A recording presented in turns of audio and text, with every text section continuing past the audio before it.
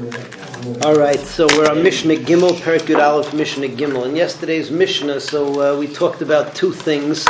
We talked about two Mishnayos. In the first Mishnah, we talked about the fact that you're not allowed to be mafsid truma. It's lecha v'lo lehefsid. And then after that, we talked about whether fruit juice that comes from truma is considered to be truma.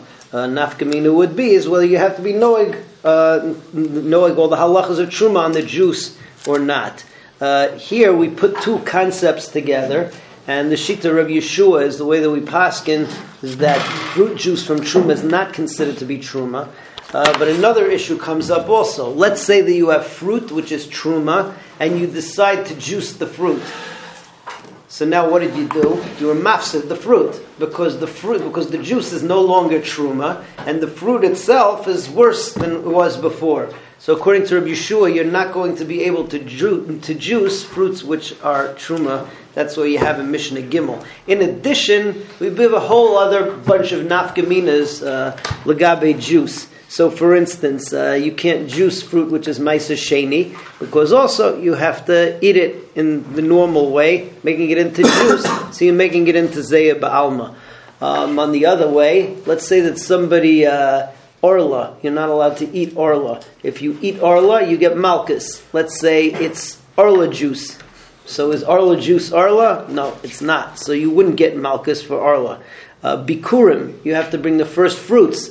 Let's say you don't bring the first fruits. Let's say you bring the juice of the first fruits.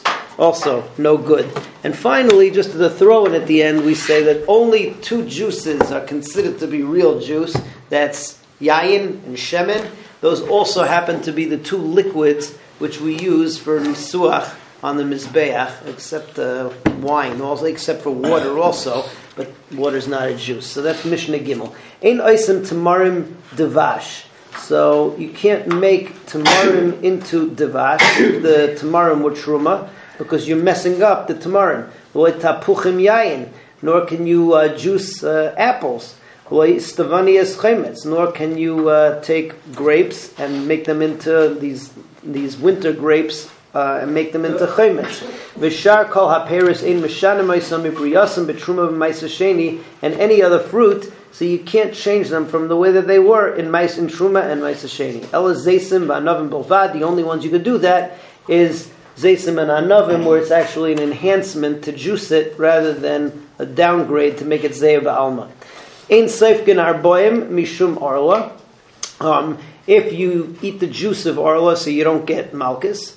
Ella ala yetzim and azeisim anavim, only azeisim and anavim. Be'em evim bekurim mashkim, and you can't bring bekurim as the juice. Ella hayetzim and azeisim and anavim, only azeisim and anavim. Be'em metame mishum mashke. And also, as we saw yesterday, that the only juices which are metame, which are machshir letuma, is yayin and shemen. Mishum mashke wa zeisim min hazeisim v'anavim.